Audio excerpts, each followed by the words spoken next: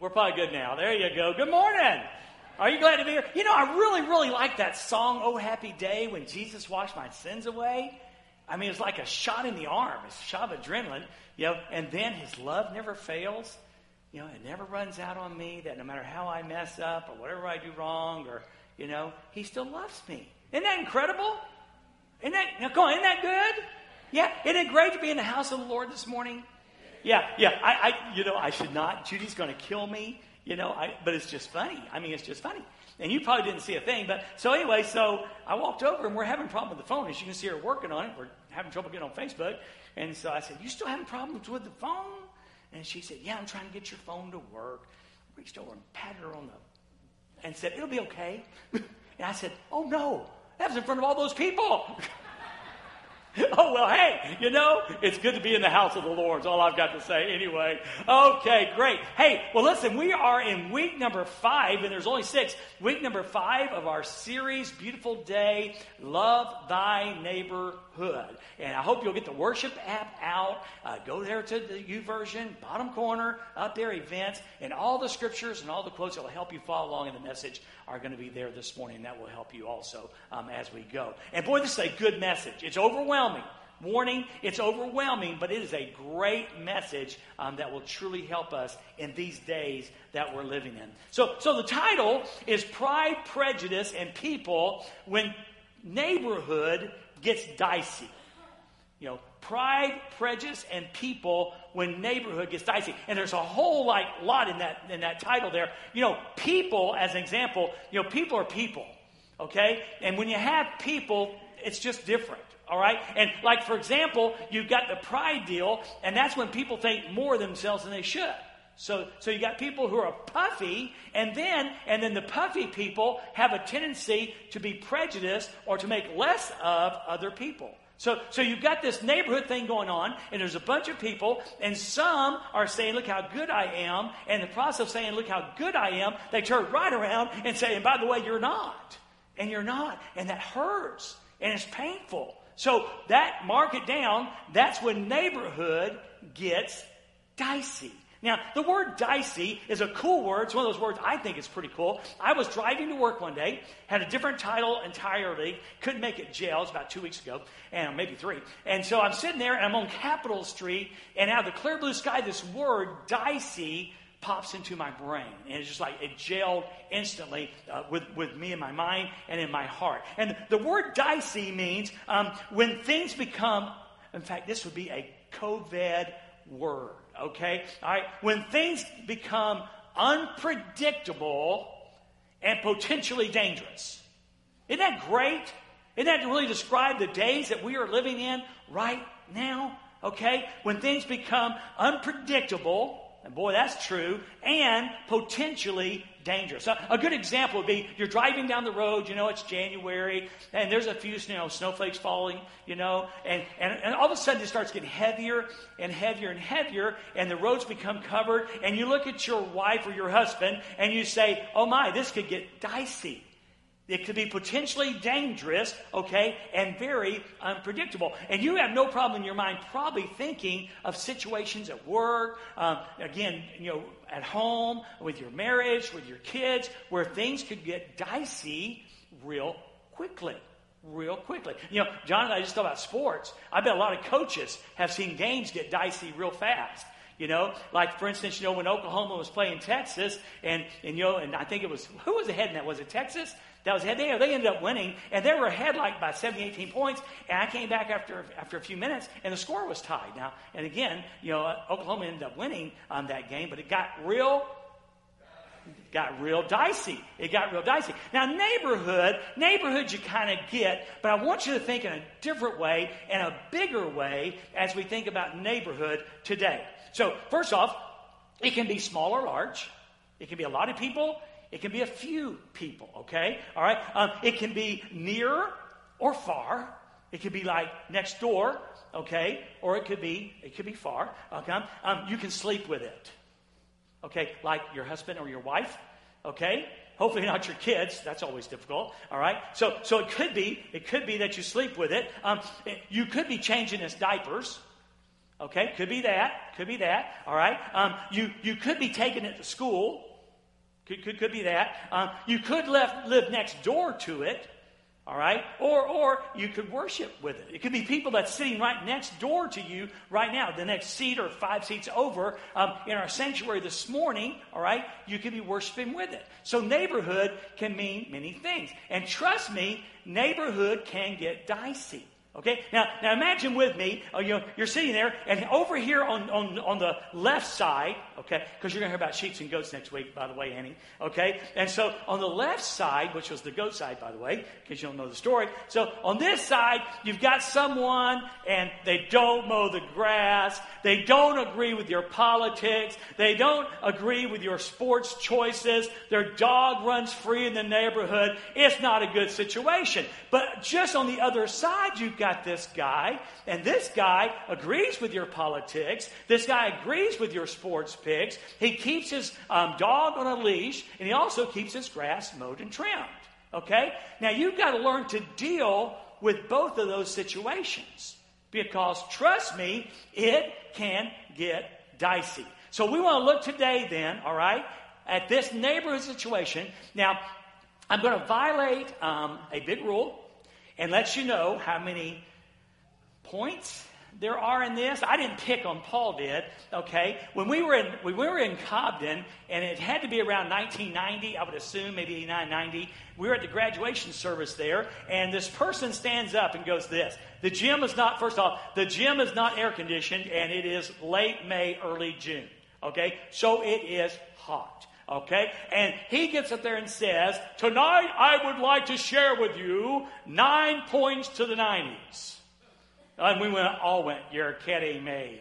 You know, I looked at Judy, she looked at me. And to the guy's credit, kept it moving, no big deal. You know, still warm, but he didn't speak a long time. Well, in this case, I'm letting you know that there are 13 things that Paul gives us. Now, we're going to move real quickly through these. And like a good loaf of bread, we'll slice that sucker off where we need to and end it when we want to, okay? So we get through all 13, though. It's a baker's dozen. Okay, when we get through all of those, then that's good. And if we only get through 6, you can look at the rest of them later, especially again in the worship app, okay? So now the first thing Paul gives us, and they're just good things. You really need to get your phone out or your pencil out and write some of this stuff down, because it is a game changer for your marriage. It's a game changer for your family. It's a game changer for the church. It's a game changer for the neighborhood, all right? So here's how it starts out. In Romans chapter 12 and verse number 9, on the first part, and this is the New Living Translation, by the way, here's what Paul says. He said,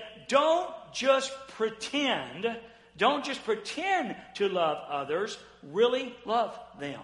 Don't just pretend to love others, really love them. And again, that's just pregnant with meaning, okay? Because what we find in the world today, there's a lot of people who will say they love you, but their actions don't line up with those words. You know, I wrote down and said that, you know, true love is marked by time and action.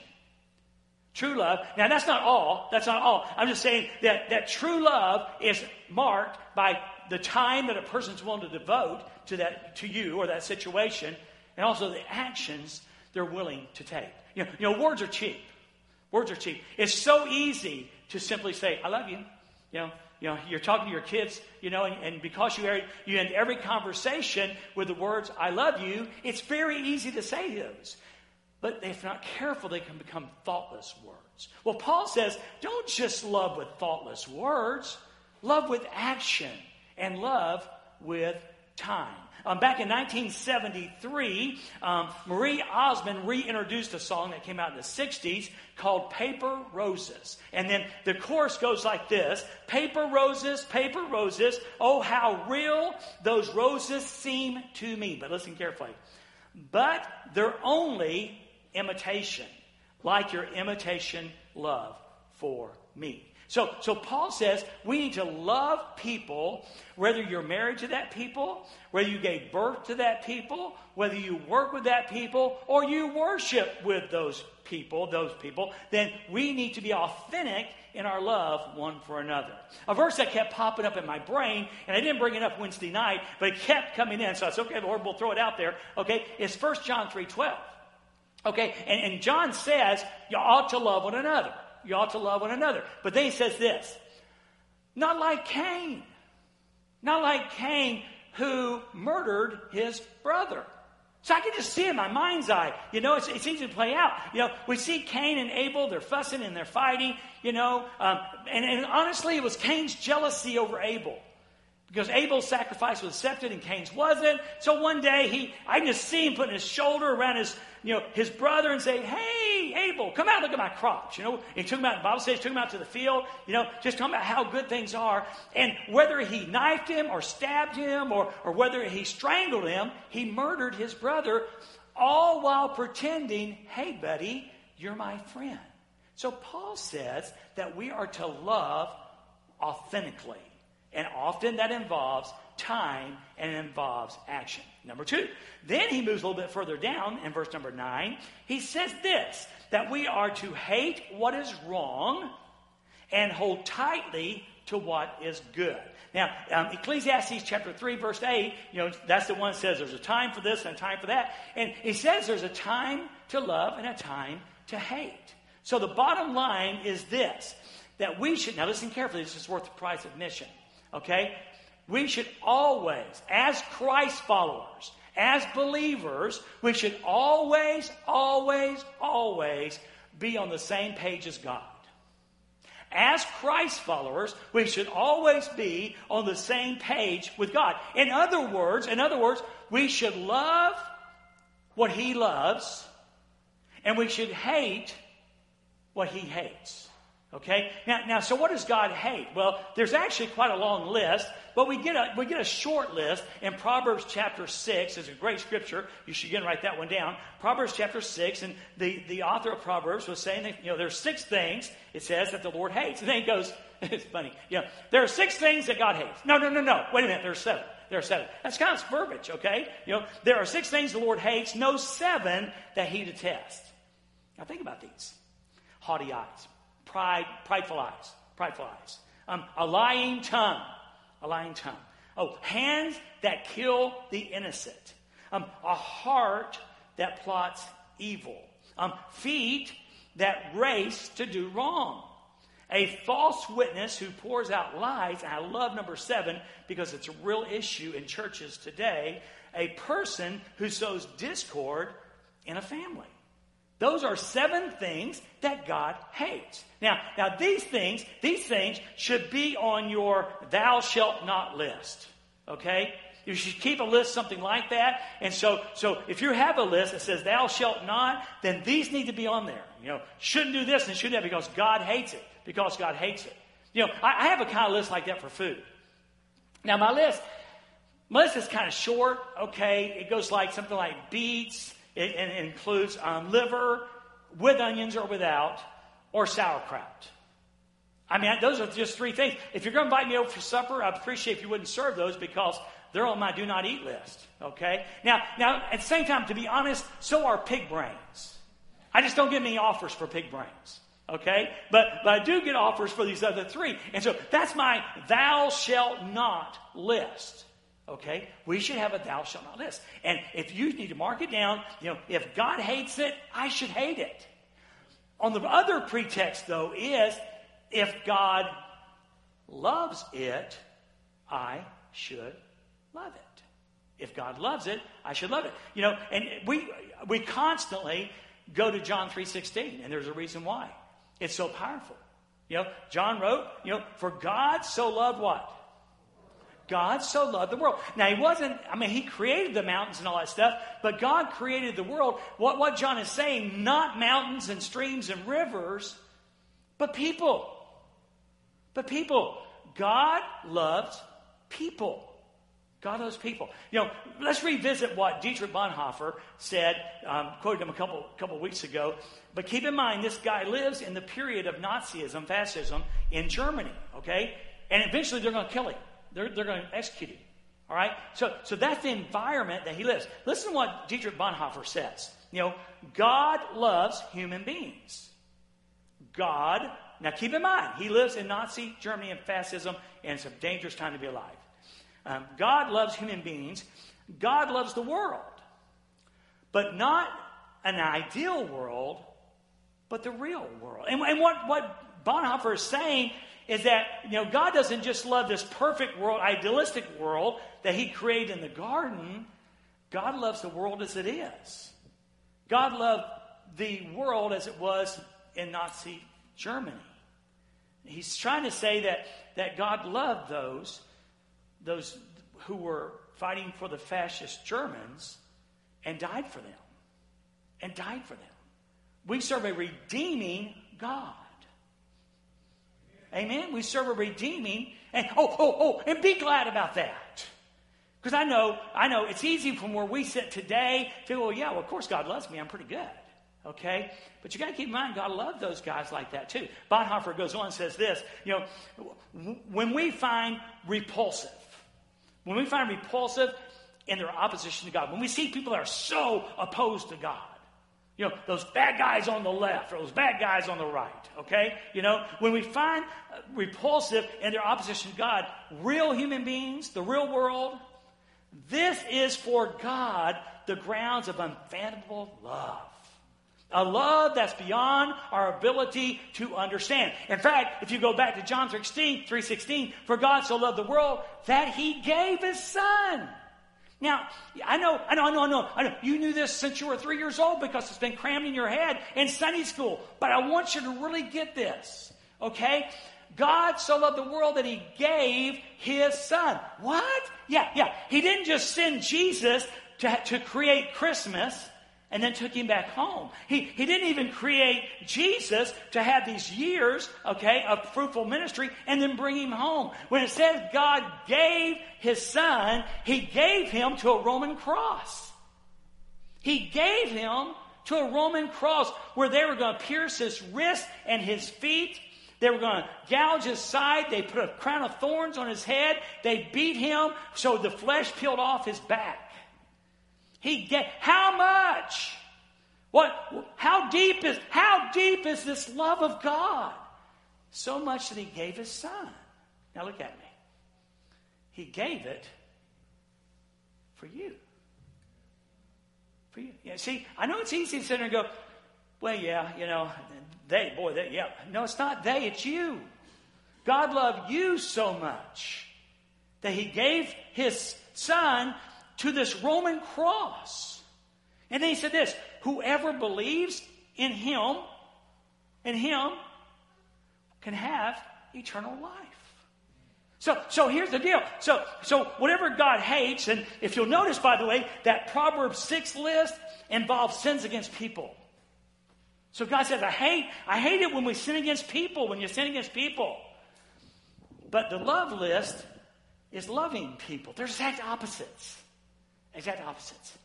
So my question is this. In your neighborhood, the person that lives next door to you or you work with, okay, or the person you're married to or the kids that you gave birth to, okay, those kids, those people, are you willing to love them as Christ loved you? Because that's the command. Amen? That's the deal. So Paul says we should live and love that way. Well, then he goes a little bit further. In verse number 10, number 3, he says, love each other with genuine affection and take delight in honoring each other. I wrestled through this word affection. And I think I came up right here. The word tenderness comes to my mind, and kindness. Tenderly and kindly love one another with genuine affection. And then, of course, take delight in honoring. To put the other person first. We have the pride and prejudice thing. It's really saying, other people are more important than this people. Other people are more important than me, this people. Okay? That's the way it ought to be. But I thought almost instantly when I started studying this, that verse 10 is a real picture of what God expects from husbands and wives. We're to show, ladies, you're to show honor to your husband. And the best way to show honor is by respect. We men crave and need respect. We don't get enamored too much with gooey, ooey love. We like that sometimes, but we don't. We just want to be respected. I really need to know that Judy believes in me. I really need to know that Judy respects me. But this idea of this affection is romance, okay? It's that tender and kindness. You remember what Paul wrote in Ephesians? Husbands, love your wives as Christ loved the church. As Christ loved the church. So verse 10 is a beautiful picture of that. We are to love one another with this tender kindness, okay, and this sacrificial love. And this sacrificial love. Well, he goes on down. Verse number 14. He says, I like this one. Bless those who persecute you. Yeah, right. Let me tell you something. I have a response for people who persecute me, but it's not exactly a blessing. It's not exactly. Actually, it is. No, actually, it is. It is. The Irish have a way of saying things. You've heard this one before, probably if you know anything about Irish sayings. But may you be in heaven half an hour before the devil knows you're dead. Isn't that great? May you be in heaven in half an hour before the devil knows you're dead. Okay, well, there's an Irish blessing that really, we hear, bless those who persecute you. Okay, well, here's my Irish blessing. It says, may God keep in good health your enemies. Enemies. Isn't that good? Yeah. If you stop with the first enemy, you got it. He agrees with Paul. May God keep in good health your enemies. But then he goes, may God keep in health your enemies' enemies. In other words, God, make sure his enemies are really healthy so they can get a little revenge and get my pound of flesh. Okay? All right? But that's not what Paul says. Paul said, I know this, but listen, this makes no sense. Listen, bless those who persecute you. Don't curse them. Pray that God will bless them. And I'm sitting there going, what? I mean, did I really understand this when I picked this scripture to preach? Because I know I don't do this well. I know I don't do this well. And God, it makes no sense. And it's like God said, yes, it does. Yes, it does. It's the way of grace. It's the way of grace. See, God is simply saying through Paul, he's saying, you need to extend this blessing the same way I've extended blessing to you. Did you know what? I've never got on my knees to pray. And God, I'm really in a difficult place. I really need for you to help me. Lord, I need for you to bless me today with that wisdom. And God goes, not today, big boy. After what you did yesterday, that sermon you preached, you didn't even study. That's not true. It's the way of grace. Every time I go to the Father, He's there. And every time you go to the Father, He's there. I want you to know that. He's there. What did we sing, David? His love never fails. It never runs out on me. How encouraging is that? So it makes no sense unless you look at it through the lens of grace. See, I have these reader glasses. I wear a contact in this eye to help me read. But in the mornings, before I put that in, I've got reader glasses. And I've got this really, really, really, really cool watch. I can make phone calls on it. It tells me the temperature outside is 63 degrees. It'll check my oxygen level. It'll check how fast my heart is beating. It'll tell me how fast I'm walking. It does all of that. But if I don't have either my contact in or my glasses, it makes no sense whatsoever. But when I put my glasses on and I look through the lens of clarity, it makes all the sense in the world. If you will look through the lens of grace, verse number 14 makes all the sense in the world. Amen? Look through the lens of grace. All right? Now, Jesus had an idea about this. Okay? This is Jesus' take on it. It's found in Luke chapter 6, verse 27. It's such a good match, I couldn't pass it up. But I say to you, this is Jesus now. If you don't like Paul, try Jesus, okay? But I say to you who listen, number one, love your enemies. And how do you do that? Do what is good to those who hate you. You say, really, Jesus? Really? Do good to those who hate you? Well, I think he said on the cross, they had nailed him to the Roman cross, and the nails were pierced. And he turned right around and said, Father, forgive them. They don't know what they're doing. How about that? Do what is good to those who hate you. Bless those who curse you. Bless them. You know what that word means? I looked it up in my little Strong's deal. You know what it says? To ask divine favor on a person. So Jesus is saying, bless those who curse you, that you're to pray to God, okay, and say, God, would you please bless this person? And these are the people that are cursing you. What? Can it be? And number three, pray for those who mistreat you. Oh, you go, yeah, Dwayne, I got, you ought to hear my prayers. Yeah, my sorry husband, I must have been on drugs when I married that boy. I don't know why I married him.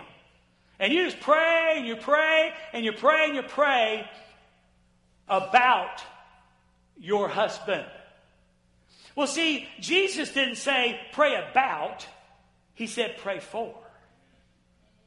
That's a game changer. That's a game changer. See, so Jesus is saying, these neighbors that you can't stand, God doesn't want you to get on your knees before Him or however you pray and pray about them. He wants you to pray for them, that God would radically change their lives. And I'm telling you, your prayers are so much more powerful when you are praying for them and not about them. Can I ask you a question? Especially today. I mean, between the division over the COVID, it's serious. Between the division of the COVID, the division over racism, and the division over politics, we are a divided people. It bleeds over to the country. It bleeds over to the church. It bleeds everywhere. Can I ask you a question? How different would things be if we chose to listen to Jesus or Paul and say, love your enemies, do what is good to those who hate you, bless those who curse you, pray for those who mistreat you? How different? How different would it be? And, oh, by the way, you say, yeah, but that's hard. Yeah, it is. And you know what? I've looked through the Bible, and I'm not a perfect scholar of the Bible. I'm close to a perfect scholar. I can't find in there where it says, thou will have easy. I do find where it says the Holy Spirit will live within you, and that's the empowerment of I can do all things through Christ who strengthens me. I don't find easy. I don't find easy. I mean, you can't. I need to tell you, when you finally stand before Jesus at the judgment seat of Christ, where all the Christians gather and get a chance to have a one-on-one time with Jesus, it isn't going to work for you to go, you don't understand, Jesus, it wasn't easy. And He's going to say, never said it was. Never said it. Oh, it's worth it. Come on. It's worth it. But He said, I never called you too easy. He never called us too easy. So Jesus says, do, bless, and love.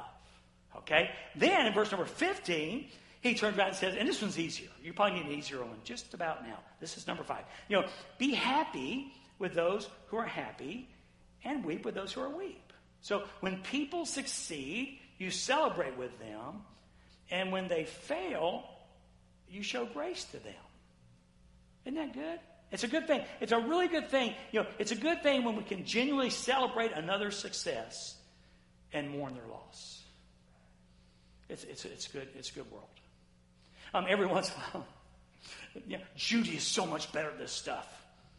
I just haven't had the gift of gab, but Judy's so much better at this Jesus stuff.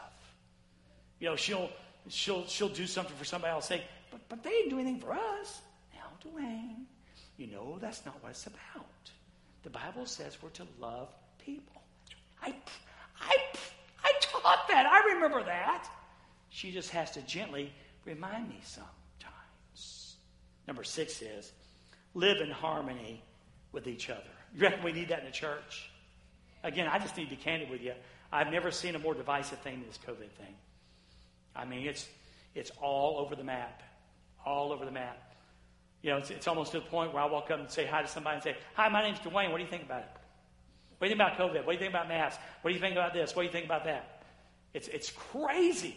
It's just crazy. And Paul said, he would say to us today, live in harmony with one another. In fact, in Colossians 3:14 says this, above all, highest priority is to clothe yourselves in love, which binds us together in perfect harmony. In perfect harmony. Now I'm going to slip over to the keyboard. Y'all didn't know I play the piano, and I don't, okay? But when I was like 9 years old, my mother taught me 3 chords, of which for sure I remember one. So we're going to stick with one. But anyway, so if we sit there and do the harmonics of self and religion, it's my way or the highway, I don't care what you think, it's me, you kind of end up with this. That's kind of what it sounds like. Okay? So if self and my way or the highway is your game, that's what you get. It's true with you in your own little tiny world of you. It's true in your marriage. It's true with your children. It's true at work.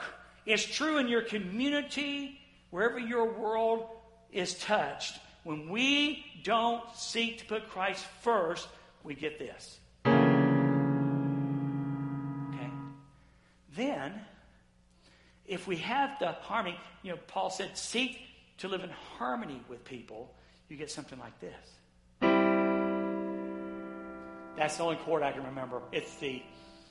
Now, which do you prefer?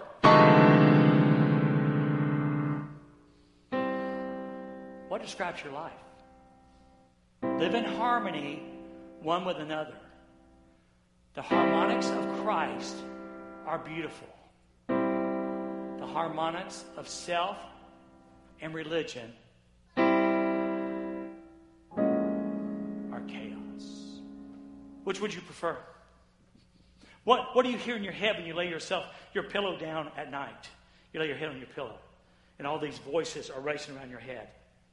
What do you do when you're offended again and again, and all these voices are racing around your head? What does it sound like? Well, Paul says, above all, clothe yourself with love, and that's the action verb. Clothe yourself with love, which binds us together in perfect harmony. The harmonics of Christ are always beautifully in tune. The harmonics of self and religion always lead to discord. Well, number seven. This is verse 16, the second part. Don't be too proud to enjoy the company of ordinary people. We sometimes get puffy, okay? We sometimes get puffy, all right? So don't be so proud that you can't enjoy the company of ordinary people. I wrote this. I thought it was pretty good, actually. I said, if you're too good to stand with sinners, you're probably too good to stand with Christ.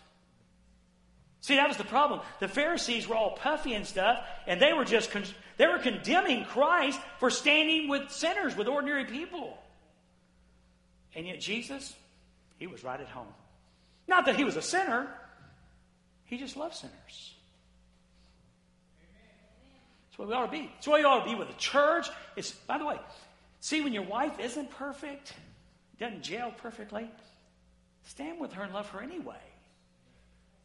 Stand in love with her anyway. And your children and your boss and all these different things that are going on. Don't be too proud to stand with ordinary people. Okay, number 8. This is verse 16, the third part. And don't think you know it all. I think I got a little blunt Wednesday night. We're going to spare you that. But it really just says what it says. Don't think you know it all. You don't. You don't. And in fact, Proverbs 16:18 says this: pride goes before destruction, and a haughty spirit before a fall. Andrew Murray, one of the great prayer warriors of times gone by, pride needs to die in us for anything of heaven to live in us. Woo. Yeah. Dwight Moody, D.L. Moody, God sends no one away empty except those who are full of themselves. Whew. Yeah. So you don't know it all. Don't pretend like you know it all. Paul just says it. He just lays it out there. Number 9, verse 17, the first part. This is a big one. Never pay back evil with more evil. So I know the rule. See, I know the rule because I've lived the rule. Okay, here's the rule. Hurt people hurt people. You hurt me, I hurt you. Hurt people hurt people. And the crazy part of that rule? The crazy part of the rule is you hurt me and I go hurt somebody else. How many times have I had one of those difficult days at the office and my little sweet wife is cooking my supper and I walk in and she's going, hey, do we think? Has anyone else experienced that? Isn't that amazing? Isn't that amazing? Hurt people hurt people. That's just the rule that it is. And yet, God says, the Word says, never pay back evil for evil. Let me tell you. The slide will say it clearly, but let me say it verbally. And that is this. The currency of evil for evil always leaves you shortchanged and emotionally bankrupt. When you choose to pay back evil for evil, you're going to get shortchanged, okay? And you're going to be emotionally bankrupt. Don't repay evil for evil. And then verse number 17, the second part. Do things in such a way that everyone can see you are honorable. Oh my goodness. That should be true of Christians. In this environment, in racism, in politics, and in COVID, we should live in such a way that people know we are honorable. You know, it wouldn't be a week of preaching without a quote from C.S. Lewis, okay? Integrity. Now, first off, how many of y'all have heard this? Character is what you do when no one else is watching. Yeah, well, C.S. Lewis's take on that, okay, is about integrity. C.S. Lewis says, same thing, really. Integrity, because I think integrity and character are linked. Okay, all right, so integrity is doing the right thing even when no one is watching. Even when no one is watching. A politician, old-time politician from the Midwest, Alan Simpson, said this. If you have integrity, nothing else matters. If you don't have integrity, nothing else matters. Is that not rich? If you have integrity, nothing else matters. If you don't have integrity, nothing else matters. I found this scripture tucked away in 2 Corinthians, and here's how it sets up. Paul and the boys have collected this huge offering, and they're taking that offering to Jerusalem, okay, so that they can give it to the hungry saints. There's a famine in Jerusalem. So he's been busy over here collecting money. Now it's time to take it to Jerusalem, okay? Listen to what he says in 2 Corinthians chapter 8, verse 20. He says, we want to avoid any criticism of the way we administer this liberal gift. He said, we want to make sure that there is no doubt about our intentions and our policies. We are taking pains. We are taking pains to do what is right. Not only in the eyes of God, but also in the eyes of man. Is that not rich? Come on, isn't that rich? So we should live our lives in such a way, we should take pains to live our lives in such a way that we do what is right. Not only in the eyes of God, but the eyes of man. We should desire to avoid any criticism of the way we administer this liberal gift. So we should be people of integrity. Hey guys, you know what's so bad about an affair? It breaks your character and your integrity and your trust. There's betrayal. That's why it's so huge. It's not about a physical act. It's about the breaking of a heart and a relationship. Amen? It's huge. It's huge. So we are to live in such a way that people know we are people of integrity. Well, number 11, we're getting there. Number 11, in verse number 18, do all that you can. How much? Yeah. Do all that you can to live in peace with everyone. Okay? Now again, this COVID thing, there's a big divide about mask or no mask. It's a really big deal. No one's right, no one's wrong. There's just a big difference of opinion about mask, okay? So what should our response be? My way or the highway? Or do all that you can to live in peace with everyone? Be peacemakers and not warmongers. Be peacemakers and not warmongers. Now, you won't know this name probably. Judy and I do. And some of you ladies might. Ann Boskamp is a Canadian lady who is such a great word crafter. I mean, she has the gift of writing that's really unique. And here's what she said. There is an unwavering peace today. There's an unwavering peace today when an uncertain tomorrow is trusted to an unchanging God. Isn't that worth coming to church to hear? I'll just read it again then, since you liked it so much. There is an unwavering peace today when an uncertain tomorrow is trusted to an unchanging God. You would say, well, Dwayne, what does that have to do? Well, because you see, to live in peace, there's uncertainties. And so God's word is saying, I want you to live in peace, okay? And I can trust that to an unchanging God. I can trust that. See, that's the deal. All this mess with COVID, we can trust that to an unchanging God. I know. We sometimes think, if I don't, it won't. If I don't take action, it won't. You can trust it to God. I think I write every day, 5 days a week anyway. What? He's got it. He's got this. Amen? He's got this. Not just this to COVID, this to brokenness, this to hurt, this to pain, this to division. He's got this. He's got this. Number 12, verse 19. Dear friends, never take revenge. This is the Word of God talking. If you don't like the NLT translation, grab another. It's going to tell you the same thing.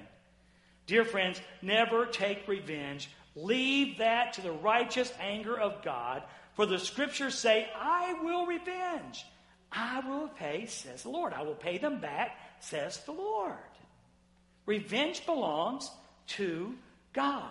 Okay? So, is there an area in your life, has there been offense given to you that you want revenge? I want my pound of flesh. It could be a broken marital vow. It could be a broken friendship vow. It could be betrayal.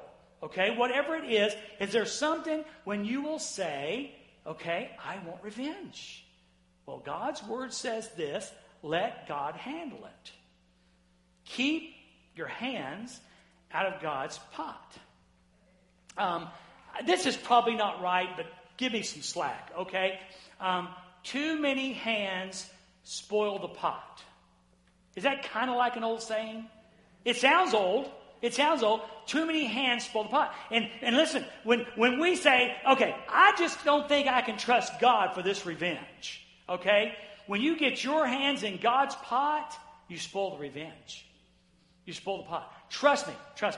If you need your pound of flesh, if you've been hurt, if you've been offended, trust me. Leave it to God because He's better at it than you. Ask the children of Israel. Ask Pharaoh. Hey, Pharaoh, how's God at revenge? Oh, pretty good. Amen? See, and when you take that and apply it, then all of a sudden, peace comes in your heart. Well, what am I supposed to do while I'm waiting for God to get it? What am I to do when I'm waiting for God to get my pound of flesh? Well, Paul tells us.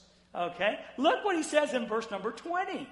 Instead of seeking revenge, okay, instead, if your enemies are hungry, you feed them. If they are thirsty, you give them something to drink. So, in doing this, here's the explanation. In doing this, you will heap burning coals of fire or shame on their heads. If they're hungry, you feed them. If they're thirsty, you give them something to drink. And in doing this, you're going to heap burning coals of shame on their heads. Let me put it in a way I think we can grab. Embarrass them with your kindness. When they want to just, you just be kind to them. I told them Wednesday night, I hope a bunch of food don't show up at my house this afternoon. Although after I preached this Wednesday, 2 plates of food did show up at my house. I don't know if it means anything or not. embarrass them with your kindness. Be kind. Is that not what Christ did? Isn't that what Christ did? Father, forgive them. They know not what they do. And as these thieves were mocking him, and both of them were, and then one repented and changed his mind, and you know what Jesus said? Oh, today you're going to be with me in paradise. He could have said, you blew it. You don't get in. He said, no, today you'll be with me in paradise. And finally, and in closing, number 13 is don't let evil conquer you. It will. Can I have an amen? Don't let evil conquer you, because it will, but rather conquer evil by doing good. You defeat evil by doing good. See, Satan can't stand it. The lost world can't stand it. They fully expect us to be unkind. They fully expect us to be unkind to them. They expect us to be unkind to each other. And when we show kindness instead of unkindness, and we give peace instead of being a warmonger, and we love instead of hate, it drives them nuts. It drives them nuts. And that's when they say, I want what you got. I want what you got. They're not too much interested maybe in our religion, but they're going to crave our Jesus. But we've got to show them that. And how we show them that? Paul just gave us 13 ways, Robin. Just gave us 13 ways to do it. And again, think how that could change our world. Our world. Would you bow your heads right there, please? So if you're watching on Facebook today, or perhaps you're in this room, and you've never experienced this incredible love that I talked about, where God so loved the world that he gave his only begotten Son, that whosoever believes in him should not perish, but have everlasting life. I want to offer you that today. I'll be standing down front in just a moment, and it would be my privilege to share with you how you can know Jesus Christ personally. I mean, I'm telling you, for me, it's been since 1975. It's just been an incredible, incredible journey. And what religion could not do for me, a relationship with Jesus Christ did. And we invite you to come and have that today. And if you're watching on Facebook, my number is 618-499-0070. And if I can help you find Jesus, it'd be a privilege to do that. It would be a privilege. If you're here today or watching on Facebook, and you're already a Christian, but these things, they were hard. Now keep in mind, I love this, keep in mind, Jesus, the book, and Jesus and Paul never said you've got to do it. It's the Holy Spirit doing it through us. These standards are way too high for us to accomplish in the flesh. But they're minuscule if we accomplish them in the Spirit. Lord, help me to love. Help me to be kind. Help me to forgive. And when we surrender ourselves to the Holy Spirit, then these things are possible. So why not let Paul's rules for living in a dicey neighborhood change your neighborhood? Whether you're married to it, or gave birth to it, or carry it to school every day, or work with it, or worship with it. Why not let Christ do his amazing work? Let's pray. God, we sure thank you for this opportunity to share. I want to pray, Lord, that you will bless this time now of invitation. If there's someone here or listening that needs Jesus Christ, may today be their day of salvation. And then, Father, also us. Us. Me, Lord. Me, you know I struggle with this. It is no secret. I struggle with this. Father, I want to pray for a divine miracle in my life, that you will help me through the Holy Spirit to love as I ought to love and to share as I ought to share. Help me, Lord, to do that. Now, Lord, I'll pray for others, that the same thing may happen, that we may be kind in Jesus' name, that we may be tender in Jesus' name, that we may be trusting in Jesus' name. So please have your way in this time of decision. And Jesus, I pray it in your precious name. Amen.